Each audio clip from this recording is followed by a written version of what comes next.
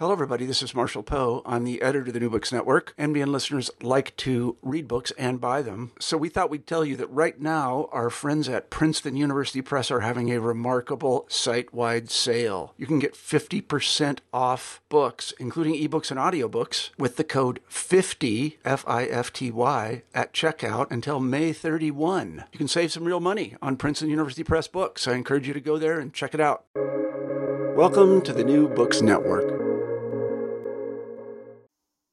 Welcome to New Books in Literary Studies. I am John Yargo, your host. Andrew Hadfield is professor of English at the University of Sussex. Andrew has written widely on topics ranging from class struggle in the Forsyte Chronicles, Hamlet in Poland, and early modern political theory.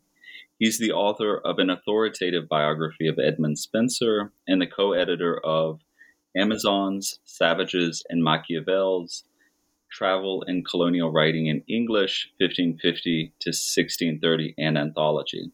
His new book is Literature and Class, From the Peasants' Revolt to the French Revolution, published through Manchester University Press. I'm excited to welcome Andrew to the podcast. Thank you very much, John. It's very good to get a chance to talk yet again about class and to kind of outline all my ideas about it. So thank you very much. Yeah, thank you. I'm looking forward to the conversation as well. I'd like to begin by talking about the conception of this book. How did you come to this project? How did you decide on the scope, the archive, and the topic? Oh, thank you. No, it's an interesting question, which probably requires a bit of a discursive answer, I think. I've always been interested in politics and class and so on. It's always been something that's interested me from an undergraduate onwards, I suppose. And I started off working on national identity, colonialism, Irish material at the start of my career. Then I passed into other areas. But class was always on my radar from the 1970s and 1970s, and it was always in that period. It was much more of a prevalent topic in literary studies. You did get studies of class. In some ways, what happened subsequently might have been a reaction to that. One of the things we've both witnessed in our lifetimes has been the sort of not necessarily the collapse, but the kind of lack of dominance of intellectual Western Marxism has happened very much in universities, along with the collapse of the Soviet Union and so on. And that's shifted the focus, and the focus has often gone from class, politics, the Cold War, thinking about those sort of issues, to more race and empire. And it's and gender politics as well. This has changed the map of, I think, concerns of leftish liberal people in the universities. So in some ways, this is a return to kind of what I was thinking of a long time ago.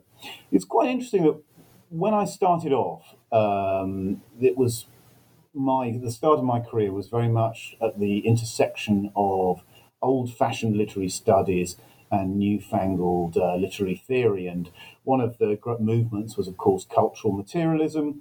In the States, you had new historicism. In Britain and Europe, you had much more what was called cultural materialism, which was a very, very similar kind of movement that wanted to get back to thinking about history, the embeddedness of the text, material culture. But it was supposedly much more class and political focused in the UK. And many of the manifestos you got from those critical movements we're going to talk much more about race, gender, and class.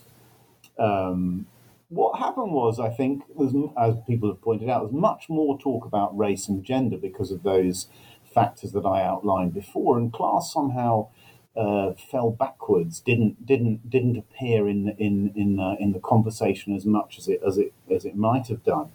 Partly is also the result of the rise of identity politics as well, which tended to concentrate very much on individual identity. So poor old class became something of a poor relation, because to think about class properly, you have to think about large social movements, and you have to get into wider ideas of society and culture, which of course you do have to with race and gender, but you often got an easier way of pinning those onto individual identities For some reason, it doesn't happen so much with class identities. So that, if you like, is perhaps the background to why I thought I'd write the book. I've been getting very frustrated about people not talking about class and talking about other things which were related and very interesting. The actual genesis of the book, as I say, I've been turning it around in my head for a long time. It's gone through various iterations. And one of the first iteration was I was going to write a very big book about literature and class from 1400 to 1700, which was going to be about 7,000 pages and would go into every single detail of class analysis and the differences in class and the way in which class was manifested. It soon became very clear that that would be a pretty boring project. Because one of the problems about writing about class over a long period is that you can end up repeating yourself all the time and saying very similar things if you're not very careful, and that was something I wanted to avoid. So the second iteration of the book that never happened was a very breezy Beowulf to the present day, talking about class in about 80,000 words, which proved impossible as well, because there was just too much material. And class is quite dull if you just come up with individual aspects of class politics. You really have to explain why things are manifested within particular narratives and how those narratives work, how they might fit into wider structures, how authors might be thinking about class, whether consciously or not. So I ended up writing the book very rapidly after thinking about it for a long time in lockdown, and it ended up getting bigger and bigger and being sort of Chaucer up to the kind of romantics, really, or as I put it, the Peasants' Revolt to the French Revolution is the period I ended up covering. So that's the kind of genesis of the book. So it was relatively swiftly written, but I've been thinking about writing it for 20 or 30 years, really.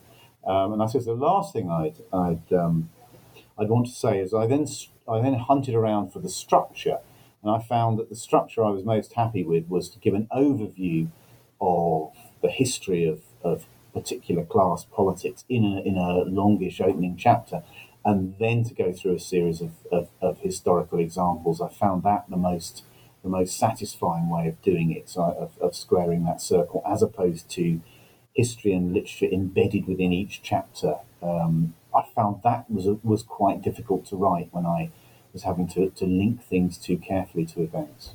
So that's really how it sort of how it kind of ended up being like it is, really. Yeah. Well, now I feel a little bereft that we didn't get Beowulf in class. That chapter, alas, life is too short, I guess. I'll have to go backwards now.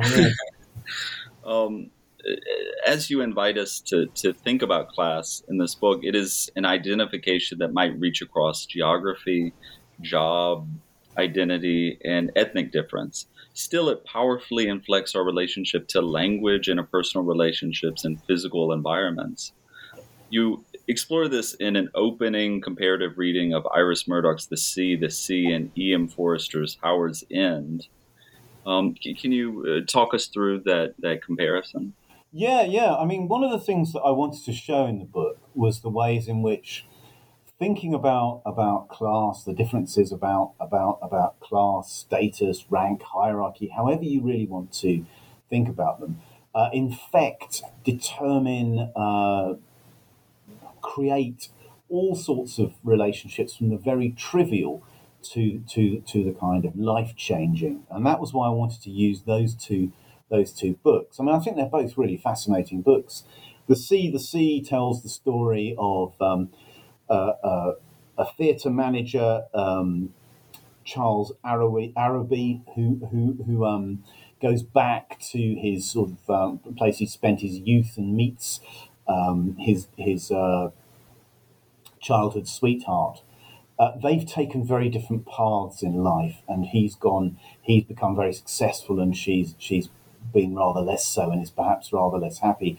He then has this fantasy about saving her from her kind of what he sees as her miserable marriage, and that he can kind of take her away from all this. It becomes obvious this is a fantasy, that the novel's very much about how you can't return to that past. It's a foreign country. But there's a very, very, I think, quite touching and quite funny scene where they have a tea party, and Charles behaves very, very snobbishly as he's passed cucumber sandwiches, and references are made to, does he want the milk in the teacup first, and so on. For him, tea, this meal is a social faux pas. It's a terrible embarrassment. People of his class don't bother with something like a tea party. What is interesting is the fact that the tea party, of course, has a particular history. That it came in as a meal, I think, in the I've got a section on it, but I think it's in the 19th century, where it was adopted as a meal by the upper classes, who tended to eat very late. So they often had a meal where you'd have some sandwiches or some cakes and some tea before you got stuck into your half a boar or whatever it was you were having that evening. It then became repeated as a sort of luxury status symbol meal that people of lower social status could enjoy. And often it was something that people did on holidays, on trips to the seaside. They go for tea. So Hartley, Charles's childhood sweetheart, thinks she is doing something very, very nice in giving him this kind of formal tea party in her house, whereas he's embarrassed. And it's a very good scene that brings together all sorts of class anxieties, class embarrassment. Everybody is totally embarrassed at this. No one is at their ease, and it's supposed to be a nice thing. And it's a kind of Iris Murdoch does it particularly well, but you'd find quite a lot of examples of this in television programs, films, novels, and so on. But it's a good example of that kind of cross-class confusion that doesn't work, and partly because Charles is shown to be historically ignorant as well, and very, very ill-mannered in the way that he treats Hartley. Manners are sometimes seen as a series of rules and etiquette markers, but actually they're often really about making people feel at their ease. If he was a nicer person, he'd have made Hartley feel that she was really treating him in this way. So that's a good example of the sort of minor but actually really resonant problems of class. The example in Howard's End is much more serious, and I think E.M. Forster is very good on class relations, and this is where the very wealthy Schlegel family, who are kind of well-meaning, very well-heeled in London, take up Leonard Bast, who is someone hovering around the sort of upper working class, lower middle class rank. Is a clerk in an insurance company. They managed to give him terrible advice, so he loses his job. All sorts of problems. But the thing that's very moving is he's doing evening classes and he's reading Ruskin on Venice, and he's desperately trying to make himself more cultivated, partly to impress the Schlegels, who are very, very cultured, and they're quite careless with their find cultural literary references very, very easy. He struggles trying to read Ruskin on Venice, and really can't make head nor tail of it, and gets more and more angry and upset. And one of the questions that the book asks you is, what about those narratives of aspiration, of class being something that you can get over through your kind of hard work, through becoming cultured? The idea that culture is a unifying force. Here we see it in this novel as something that divides people. That Leonard Bast is just not quite clever enough or sophisticated enough, or doesn't have the right sort of mentality to be able to use this education to move on. And it's really about that problem of people not seeing that their ways of imagining society, their ways of imagining things that are outside class structures, are very, very deeply riven by class anxieties and class structures. And that Leonard Bast becomes a terrible victim of these kind of issues.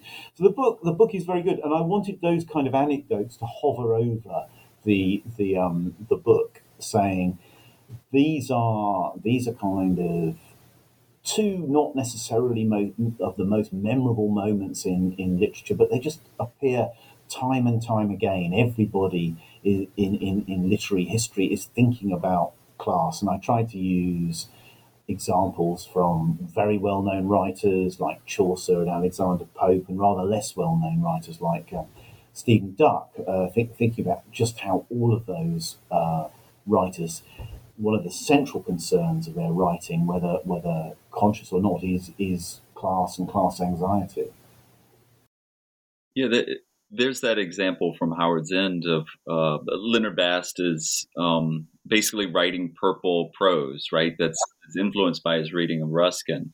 He isn't quite able to acquire that cultural capital that he's so desperate to attain, which leads me to my next question, which is this book has an interesting conceptual knot at its core, the relationship between literature and class.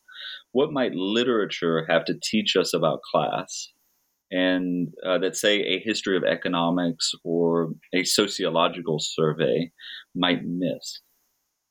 One of the things I'm not trying to do in the book is claim that literature is the particular repository of class. I mean, you could have written a history of clothing, material culture, film, art, and so on and so forth.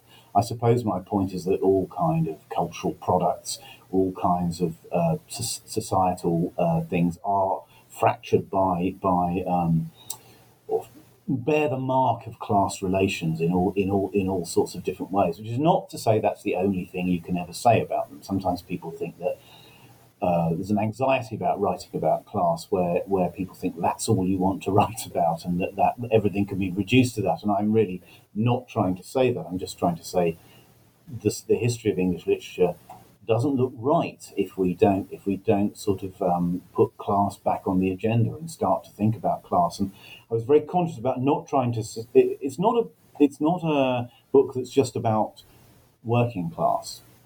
Because so much literature on class is particularly about the working class, and rightly so. But this is a book really about how you change class, what are the anxieties about belonging to different socioeconomic strata, how do we think about class, does it change over time? Because everybody is always thinking about those kind of material questions in their writing. But I suppose what it tells us is literature is both the product of class relations, and it represents class relations. So there's that kind of way in which it's both the representer of things and represents them as well. It's representative of things and it represents them as well. It's very much like the ways in which people have used literary examples is one of the things I wanted to point out in the book. Karl Marx famously talked about history being first as tragedy, then as farce. In the 18th, Brumaire of Louis Napoleon reaches for the literary example because that's often how people access and understand the world. They reach straight away for literary examples, as great thinkers like Marx and Freud did. They went for these things. So it's really just trying. The book really doesn't have a very, very overdetermined argument. It's really about, look, literature is a product of class relations and it represents class relations, and that's something we need to bring much more into the conversation. It's not trying to say these are the only examples that you can have, or this is the only way of reading it. It's really just coming up with that kind of formula, I suppose. It also strikes me, having read your book, that literature also gives us that access to the lived-in experience of class, like your example from the sea to sea, the temperature of the tea, the way it is experienced by individual people is inflected with these class dynamics, and the anguish of the uncertainty of knowing, should I put in the milk first or last? That is harder to access in a kind of purely quantitative analysis, right? I won't go on and on about tea, but that tea is all sorts of products tell fantastic histories. Obviously, there's a colonial history to tea. But one of the great anxieties about tea is if If you were upper class, you tended to show off your cups by putting in the boiling tea first because it was showing that you had the top quality china. If you had to put the milk in first, that was often a sign that you didn't have the top of the range cups because they couldn't stand the heat of the uncooled tea. So tea itself, tea, which I'm sure that in the 18th century people had very elaborate locked tea chests. It was a very valuable commodity. Gradually, it became cheap, and everyone had it. But its history is bound up with both imperial and class history and class anxiety and so on and so forth. Yeah, that's really fascinating. On the one hand, literature might help us think through class, understand, interrogate, offer alternatives to the class system. On the other hand, literature has traditionally been a pillar in class formation. Class shapes what we read as much as how we read, right? Yes, indeed. That's obviously the canon of literature has been very much something that's often, people pointed out, has a particular class formation or is influenced by class. Often said, the first really, really important canonical working class writer is D.H. Lawrence. It takes quite a long time before you get somebody who gets enshrined in that way and then almost fetishized in the canon because of his working classness. There's obviously been a massive reaction against Lawrence, who is now coming back, I suppose. So that's quite an interesting story. But you go back through the history of most, even just skimming the surface, going through most of the popular, famous, canonical authors. Chaucer, who I talk about or write about quite a lot in the first chapter. Well, the miller in the Reeves Tale is represented as somebody whose family is incredibly dysfunctional. It's clear that he's not only that his wife has been passed off on him and she hasn't really wanted to marry him, but there's also the illegitimate child. The child is of uncertain parentage, and the cradle, of course, forms an important prop in the room. But the suggestion is that the child is probably the granddaughter, suggesting that the daughter is also somebody who's going to have to be married off soon, and she's of course the one who sleeps with one of the students. If you remember the plot, and the two women are represented as happy-go-lucky, promiscuous women who are kind of very, very unsatisfied with their drunken father. But Chaucer represents a picture of a dysfunctional, corrupt family who are aspirational but are kind of being moved down the social scale rather than being able to move up it in the way that they would want. And they're outwitted by the clever university students who are going to go further than them. And in some ways, it's a reverse of what happens in the Miller's Tale, where the kind of aspirational young man is outwitted by the student and the wife. So Chaucer is endlessly telling these class tales of where the reeve and the miller, both people of substantial but kind of uncertain status, tell stories against each other, jockeying for particular power and precedence within English society at the time. That would just be one of the many examples you get about literature and class in terms of this of thinking about it and representing it and being produced by class anxieties. The Forsyte Saga, which I've written on as well, which will appear when I eventually get around to writing volume 2 of this, is a really fascinating novel about class, which is written from the position of somebody within the upper middle class. That's John Galsworthy, who was painfully aware of his kind of privilege and his class status, and also excoriates the material values of his own class. I think the Forsyte Saga is the only kind of really, really famous novel that I know of that actually mentions class in the first sentence, which is really fascinating.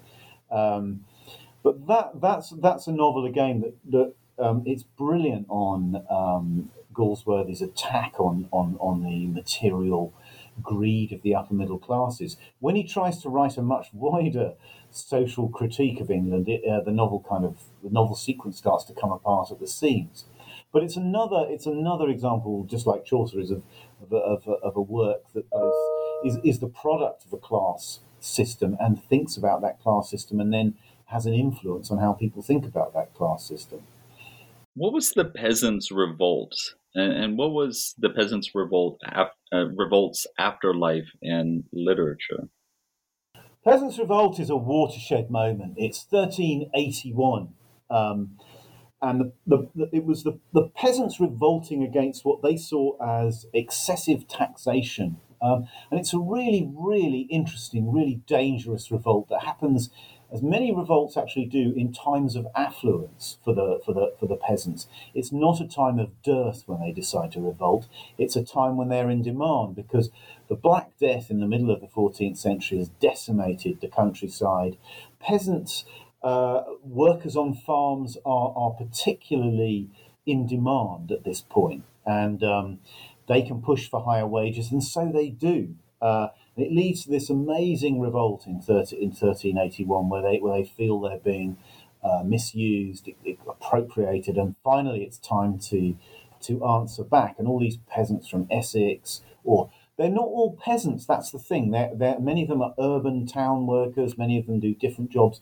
But what's interesting about the revolt is that the peasant description is what unites them together, in part through hostility, in part through their own valuation of their work. But anyway, there's peasants from East Anglia, Kent, Essex, the home counties, converge on London under the leadership of Wat Tyler and confront the king. They loot the Tower of London.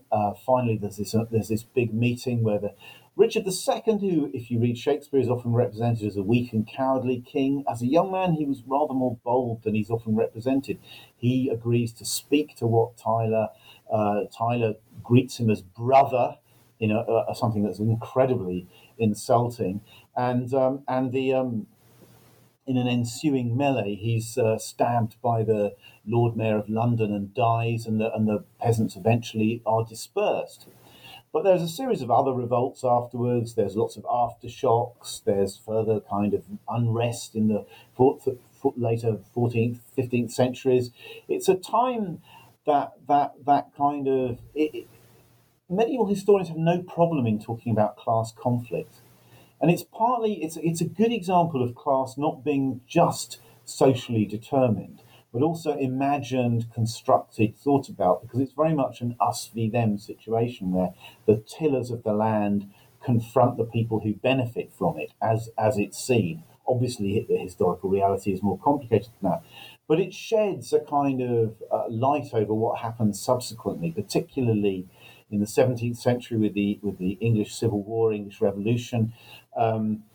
Many people look back to the Peasants' Revolt as a time of the people who tilled the land asserted their own kind of ownership of it against the people who were exploiting them, and it becomes very important in how people think about ownership, common land, who owns what, who has the right to the land, whose country is it really. And it's an event that is very, very threatening for the kind of ruling class. It's also one that resonates as a symbolic event of class conflict, really. In your book, you examine one of my favorite poems, Piers Plowman, a long dream poem. The poem's images and satirical rhetoric were taken up by members of the Peasants' Revolt in the 1380s. What does Piers Plowman have to say about class? You're quite right to choose this as one of your favourite poems. It should be one of everybody's favourite poems. It's an amazing piece of literature. Like many of the works that I look at in the book, it's both conservative and radical in some ways. That's where I think Piers Plowman can be situated without going into actual specific detail. It's endlessly rewritten. It's an incredibly powerful poem. In some ways, I say it's a conservative work. It kind of has this very backward-looking vision in some ways of the society being based on the three basic estates: the church, the peasants, and the knights. Obviously, everyone knows that that's a sort of reductive model of society, but it's used quite a lot. Piers and Piers the Plowman is looking to get back to that, and it starts off where there's an attempt to reform society through social revolution, and that fails completely. So then everybody decides that they're going to reform society through the individual having to be reformed first. So it asks that classic question about, is it individuals or institutions that really, or larger social groups that really are the motor engine of history and morality? But in concentrating on the actual figure of Christ as Piers the plowman, the basic plowman who tills the soil, it clearly has a radical message about needing to get away from the greed of the upper classes, the pointless wealth, the pointless display that the poem endlessly attacks in its very kind of puritanical way of getting back to an Englishness that is not concerned with greed and wealth. But in concentrating on that figure of the ploughman, it has definitely a radical edge. And interestingly, one of the cries taken up in the peasants' revolt was Piers the Plowman. There are lots of literary fictional figures associated with that peasants' revolt. Piers the Plowman is one of them. It's in Rodney Hilton's fantastic book, Bondmen Made Free, is the book written, I think, in the 1960s, which is a wonderful book about the kind of politics of the peasants' revolt. But that's where I came across that particular detail. It's still a book that has resonances today. But that's really how Piers Plowman fits in. Really.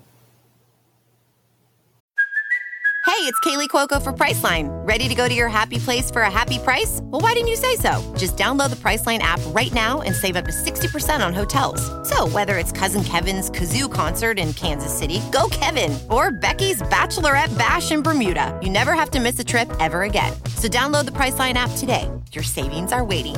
Go to your happy place for a happy price.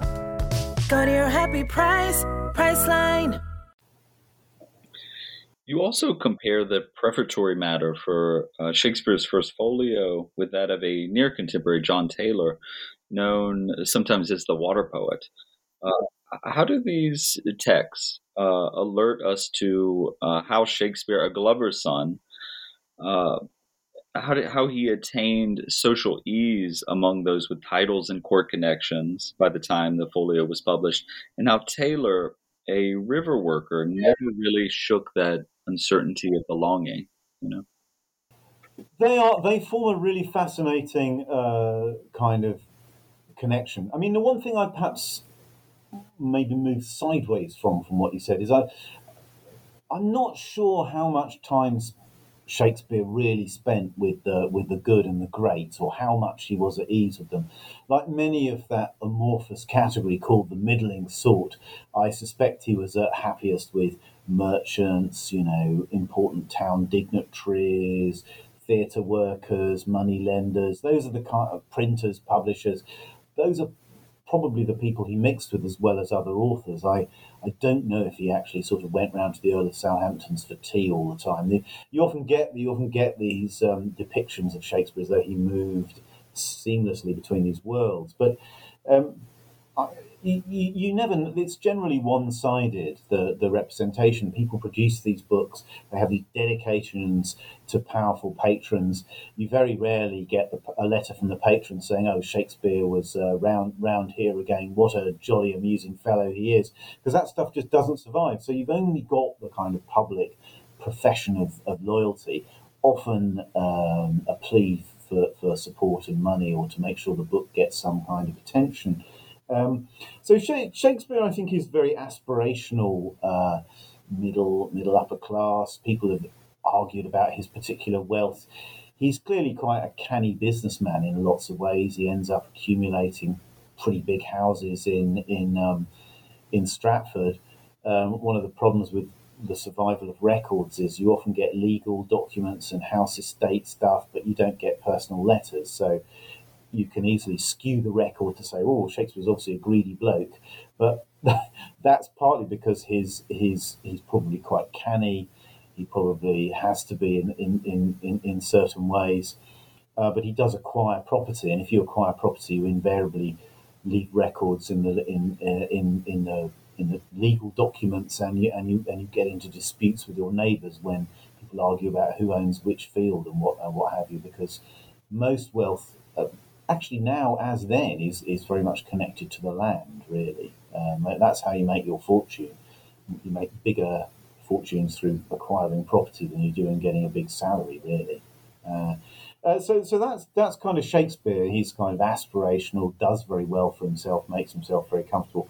John Taylor, who writes, who in some ways is a much more troubled and conservative figure than Shakespeare, but he's from a much lower status. He's got real anxieties about his lack of education, which he's always telling you about in his poetry, that he hasn't got the university education, he doesn't know rhetoric and Latin like other people. Shakespeare himself is treated with a certain snobbishness because he doesn't go to university, but John Taylor is more extreme. What's interesting is the way that the preface to Taylor's collected works that he publishes in his lifetime bears a certain resemblance to Shakespeare. They both have dedications to Lord Herbert, who was sometime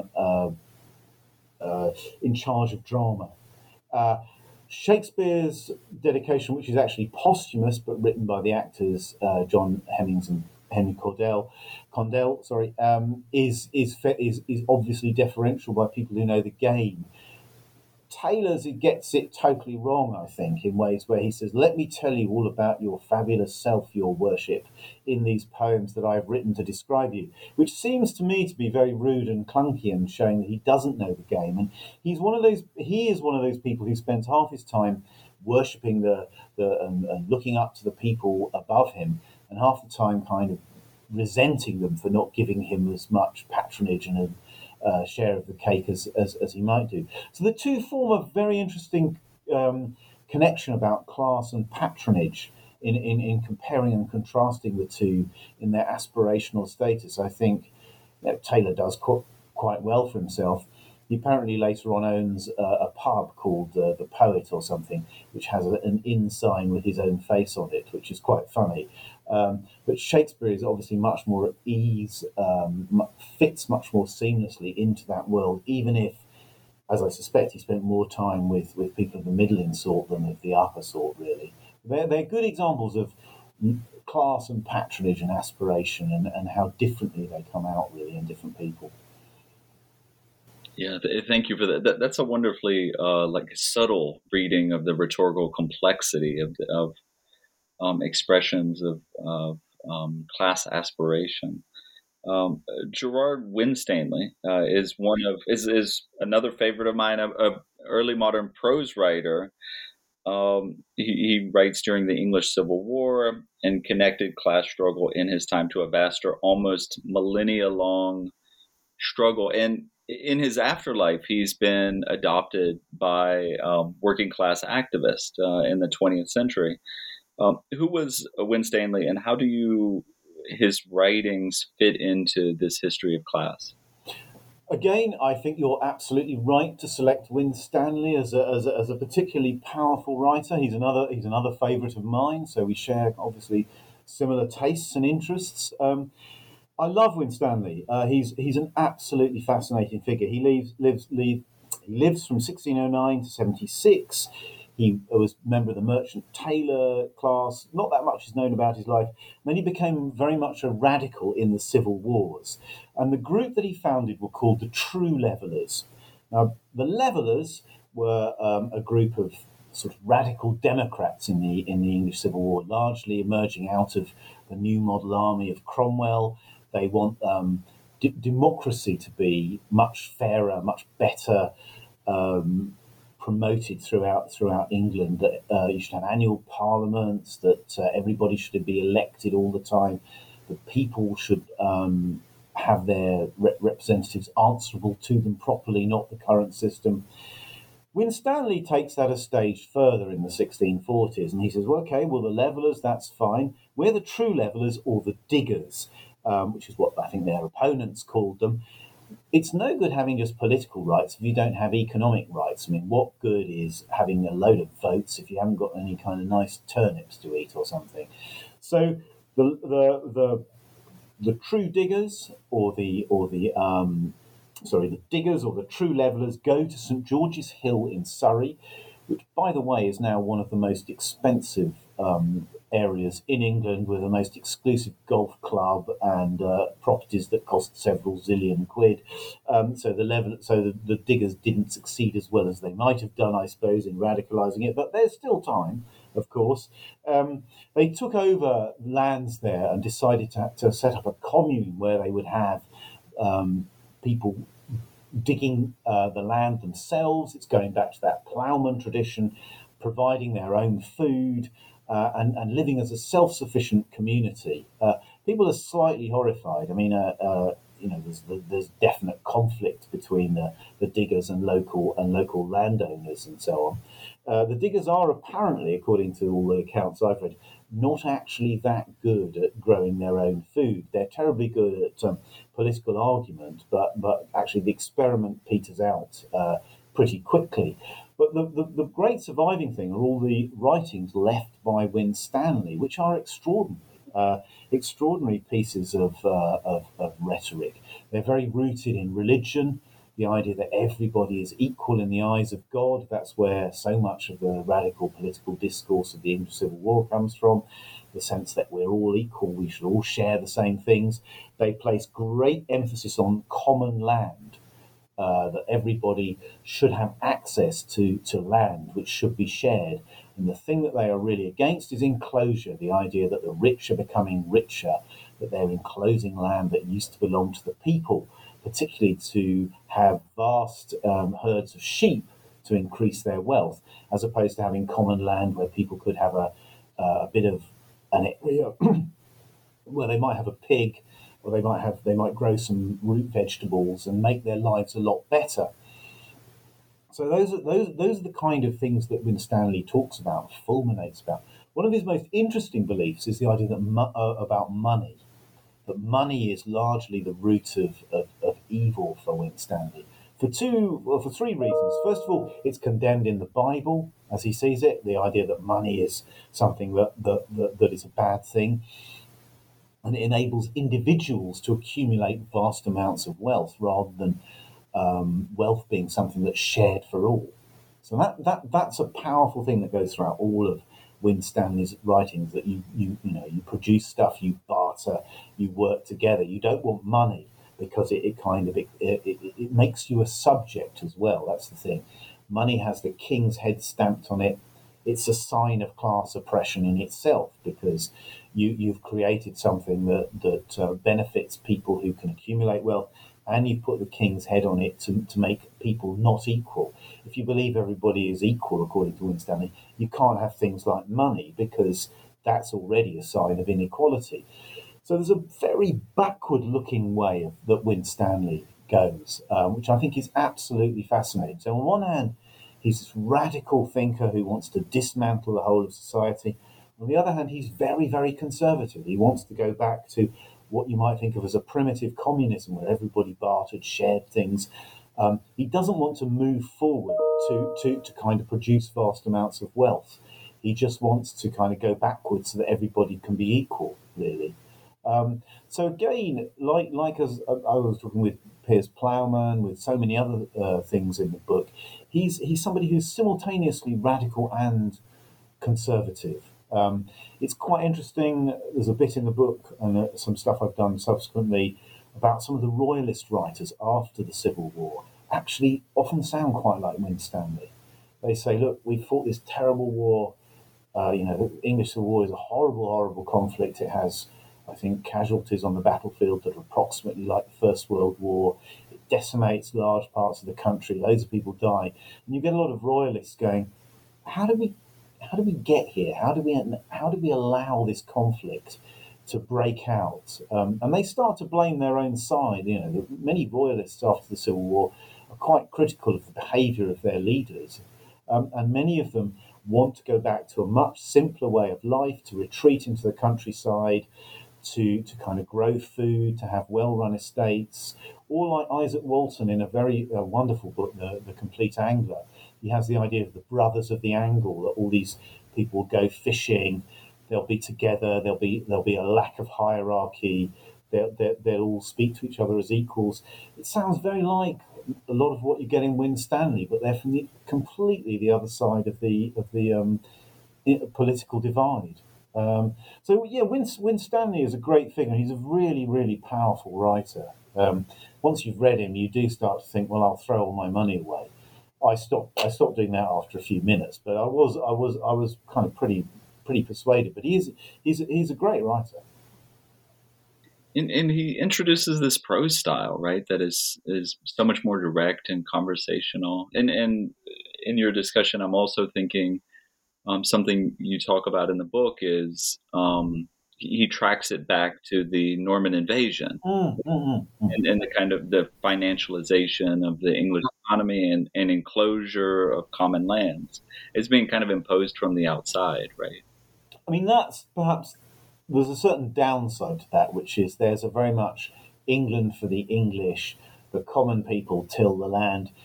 Everything was great until these French people came along and, made us eat snails and frogs' legs and oppressed everyone and kind of beat the peasants up and took their land away, it's called the Norman yoke. The idea was that there was an independent Saxon kingdom, then in 1066 William the Conqueror comes in and sort of transforms the country into basically a vassal state. There's a certain truth. It's also a kind of rather partial version of history, of course. And the nastier side of this is that there is a certain xenophobia that goes with a lot of these writings, because the king was married to a French queen, and there's also a very anti-French Catholic sort of side to this, and getting back to proper English religion and stuff. But yeah, that's right. That idea of the Norman yoke is very powerful in this period. You also look at Daniel Defoe's novel, Moll Flanders, an absolutely bizarre novel that has a plot that stages a kind of reform for the title character, bringing Moll to a North American colony. The contemporary events that shape Defoe's thinking about class, which I learned from your book, rely on anachronism. He's sort of referring to events that would happen after the time frame of the novel, right? How does the transatlantic dimension change how class in England works? Defoe is really, really another really fascinating figure. He doesn't start writing novels until his late 50s. He's obviously a man of tremendous energy. People don't necessarily live that long in that period. Defoe starts writing in his late 50s. He's been a tradesman, spy, journalist, and he's always been trying to make money. He's one of those people who turns his hand to loads of things. Some things succeed, some things don't succeed. He goes on a tour. He's very invested in Anglo-Scottish unity and gets himself involved in that as a spy. And a tour through the whole island of Great Britain is another book I talk about, which is one of the great surveys of Britain in that period. That's also partly a propaganda exercise trying to show that England and Scotland are better together. So that's the background to him. That he's always, I think, got his eye on how to make money, how to look after himself. So he's a very good weather vane, I think. He's very good. It's very good at reading him to get a sense of what he thought people wanted to read. And I think the other thing is you can never ever be sure with Defoe how moral he is, whether in the end his novels tell some kind of moral story or not. Moll Flanders is beautifully poised. In some ways, it's a novel that shows you crime doesn't pay. On the other hand, it's a novel that shows you that crime really does pay, and it's fascinating like that, where there's morality all the time, but sometimes morality doesn't seem to serve you that well, and actually behaving quite badly is the way to get on. And very much when in Rome, behave as the Romans is the way the novel seems to do, which is exactly how Defoe seems to have lived his life. The colonies, it's quite interesting that he's one of the first writers who kind of really branches out and does a lot with the colonies. And the colonies are very much a backdrop where all the kind of structures that exist at home disappear. So there's wonderful discussions where it's very clear that in the American colonies, you simply don't have to. Your past doesn't matter. There's all these people who've been transported there, some rich, some poor, but they all kind of do well out of the colonies because it's an area where aspirations are there. You can kind of change yourself, reinvent yourself, which is what Moll is very good at doing, exactly like Defoe. And in the end, if you kind of don't let yourself be constrained by things that you think are important, which no longer are, you can kind of accumulate vast fortunes, have an adventurous life, do all sorts of things. But you're never sure whether Defoe is really sort of telling the story that he thinks his readers want to hear, or manipulating his readers and sort of trying to move them in interesting directions, which is why I think he's always meant to be this very, very ambiguous kind of writer that you can't ever really get to the heart of where he's going. It's like with Robinson Crusoe, which I don't discuss. It's never clear in that exactly what the moral purpose of that story is, about how you reinvent yourself and how you kind of think about your life in terms of bookkeeping. But I think the thing about the colonies is quite an interesting one. And if there's one thing I want to do in the second volume, is have a lot more about the relationship between class, empire, colony. If I were to criticise this book, I would say I probably should have done a bit more in terms of the 18th century. There is something about colonial expansion, the empire, racism. But I probably, if I were to have my time again and go back, I might actually develop that in a few extra pages or something. But Defoe is interesting on the colonies. He's totally uninterested in sort of the impact of colonial expansion on natives. It's really about how the colonies are just places where you can make giant fortunes, really. There's not. He's always. He's never going to be someone who's terribly sensitive about race, I suppose. That's not something that's not at the heart of where he's thinking, I think. I'd also like to ask you about the writing process. What are your aims as an academic writer in terms of constructing arguments or putting material together? Do you have a writing group that you share your work with, or certain trusted readers that you send material to? It's a good question. I mean, I think it's probably changed quite a lot over the years. I mean, I think I do tend to write reasonably rapidly, but I often spend a long time thinking about projects before I get to them, and I read around them, and I like to get into them at a certain point. So I found that's the best way. In some ways, you start thinking about one project while you're writing one already. But I suppose I used to hate writing when I was a PhD student. I used to try and write in blocks, and I'd get really miserable because I was really fascinated by reading lots and lots of stuff. But I found writing was like pulling teeth, really. And I kind of forced myself to do it, and gradually built it into my life, because the mantra was, if you don't write, you can't have the job you want. So you're just going to have to, get on with it, really.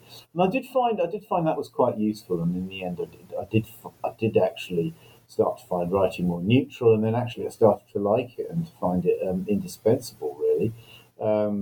So I try to write pretty often. I find that's quite helpful. I do get slightly irritable if I don't write. If I haven't written for a long time, I sort of feel I get slightly edgy. I just find it's important to keep going. I think in some ways I'm a bit of a dinosaur. That my fantasy kind of academic book writing. I think it's more difficult to do this than it was some time ago, because I remember when I was first a student or a postgraduate student, you would get works that everyone was supposed to read. You'd have these subject-wide books or beyond the subject. I'm thinking of things like Northrop Frye's Anatomy of Criticism, or I remember when Terry Eagleton's Literary Theory came out. The local bookshop at my university had hundreds of copies piled high, and I got one and struggled through it dutifully. You had those things that felt like real events. I don't think you get so much of that now, but I suppose my aspiration has always been to write something that kind of goes beyond the kind of immediate context. I suppose I've always aspired to write Renaissance self-fashioning, which I picked up that sometime after it came out, but that was a book that you just had to read, and it bonded together as a whole subject, and then people got really fed up with it because it was over influential and so on. But it was a book that defined an era and a subject, and I suppose I've always wanted to kind of do stuff like that. And to do that, you have to have a prose style that reaches just beyond your immediate group. And I think I started off trying to write in quite theoretical ways.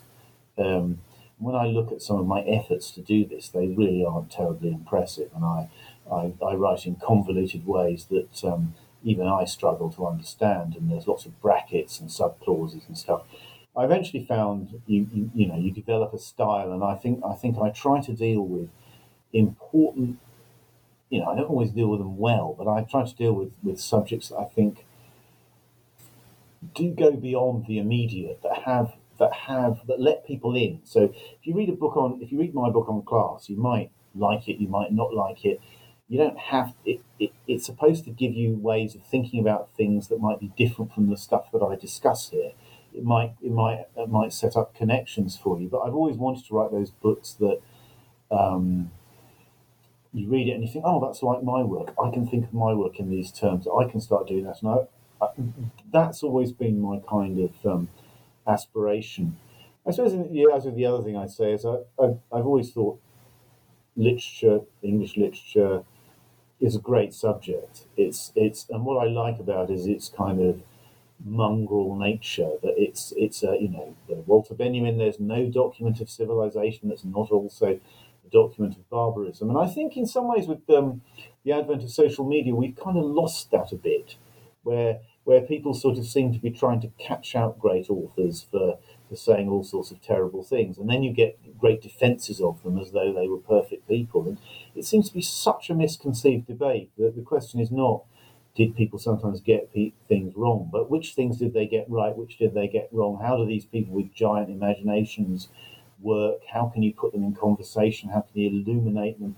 How can you inspire people to go and read these people and think their own thoughts and have conversations with them? That's what I've always hoped I'd be able to do, rather than writing books that say this person's right, this person's not right, but more how do we deal with these giant debates, really? I mean, to circle back to what you were saying, I also feel a sense of loss that with this paradigm shift, that I can go to a conference like the Shakespeare Association of America or something, and everyone is excited about recent books, but it's very rare that the Venn diagram has a very large sort of convergence of interest. We're all kind of excited about different books in widely different fields. There's few books that everyone is reading, everyone is engaging with, at the same moment. That does seem like a dramatic difference. Can I also go back to the first thing you said, which was that initial unease with writing? Did it have to do with the kind of narrowing of possibilities? Like once you start writing, you sort of have to commit to something, and some of the possibility gets drained out, or were there other? Yeah, I'm trying to remember. I mean, I think in some ways it was a particular problem that I had at my particular juncture. That I did a very, very traditional English degree, which when the most recent book I read was D.H. Lawrence's The Rainbow, 1915. I did a lot of medieval literature. I did a very, very good kind of canonical thing. So I went through all these figures like, Dryden and Elizabeth Gaskell and so on. It was alongside translating vast chunks of Beowulf and Saints' Lives and things, and it was great. It was really good, but it kind of left you a bit isolated in some ways, and that you weren't really getting into lots of meaty questions, and its obvious relevance to anything else was not there. It was in some ways, I think, if you just did that degree and you left, you probably had a much less satisfactory experience as being a student, as men had a much less satisfactory experience than many students would have nowadays, where everything is tried to be connected. People try to connect things to current debates and so on. So I think that was one thing where I've been used to doing that, and then of course I hit theory as a postgraduate, which can, there's a story I sometimes tell undergraduates of my attempt to read Derrida's Writing and Difference, where I'm buying it and thinking it's 300 pages. Oh, I can probably take me about 3 days to read that at my holidays. End of day one, I got up at 8, was still in my room at 6 o'clock, had read 3 pages, was in tears, thinking, this has just blown my mind. Where is this going? And I think in some ways it was quite a schizoid sort of experience where I written one type of fairly trad literary essays as when I was a student, and then I'd moved into a very much more theory-inflected historicist way of writing. And I think I wrote very badly in lots of ways, and I half digested loads of theoretical books and started to write in a really clunky way. I think it was only later that I really started to write a bit better and to master writing in ways that I was confident with and happy with. It was probably my early 30s that I started to think, I can kind of bend sentences to go where I want them to go, rather than feeling I have to have endless subclauses and clauses and going off in different directions. And I think that's probably not an uncommon experience, but it was quite a start point for me, because it was I was confronted with 2 very different ways of thinking about things, and in some ways I needed the apprenticeship that I got in the first one to be able to do what I did with the second one, but it was going to take a long time to think all that through, really. So it was partly that, and I developed a very clotted and convoluted style, which I think I've got over the desire to be the most sophisticated, philosophically informed theoretical critic that have ever walked the planet, because it became obvious to me that I wasn't that and I couldn't do that, But that was probably a model I had early on, which was a good apprenticeship but bad in its immediate results, I think. Yeah, and I'll say literature in class. This book, very accessible, a pleasure to read. So I can say that.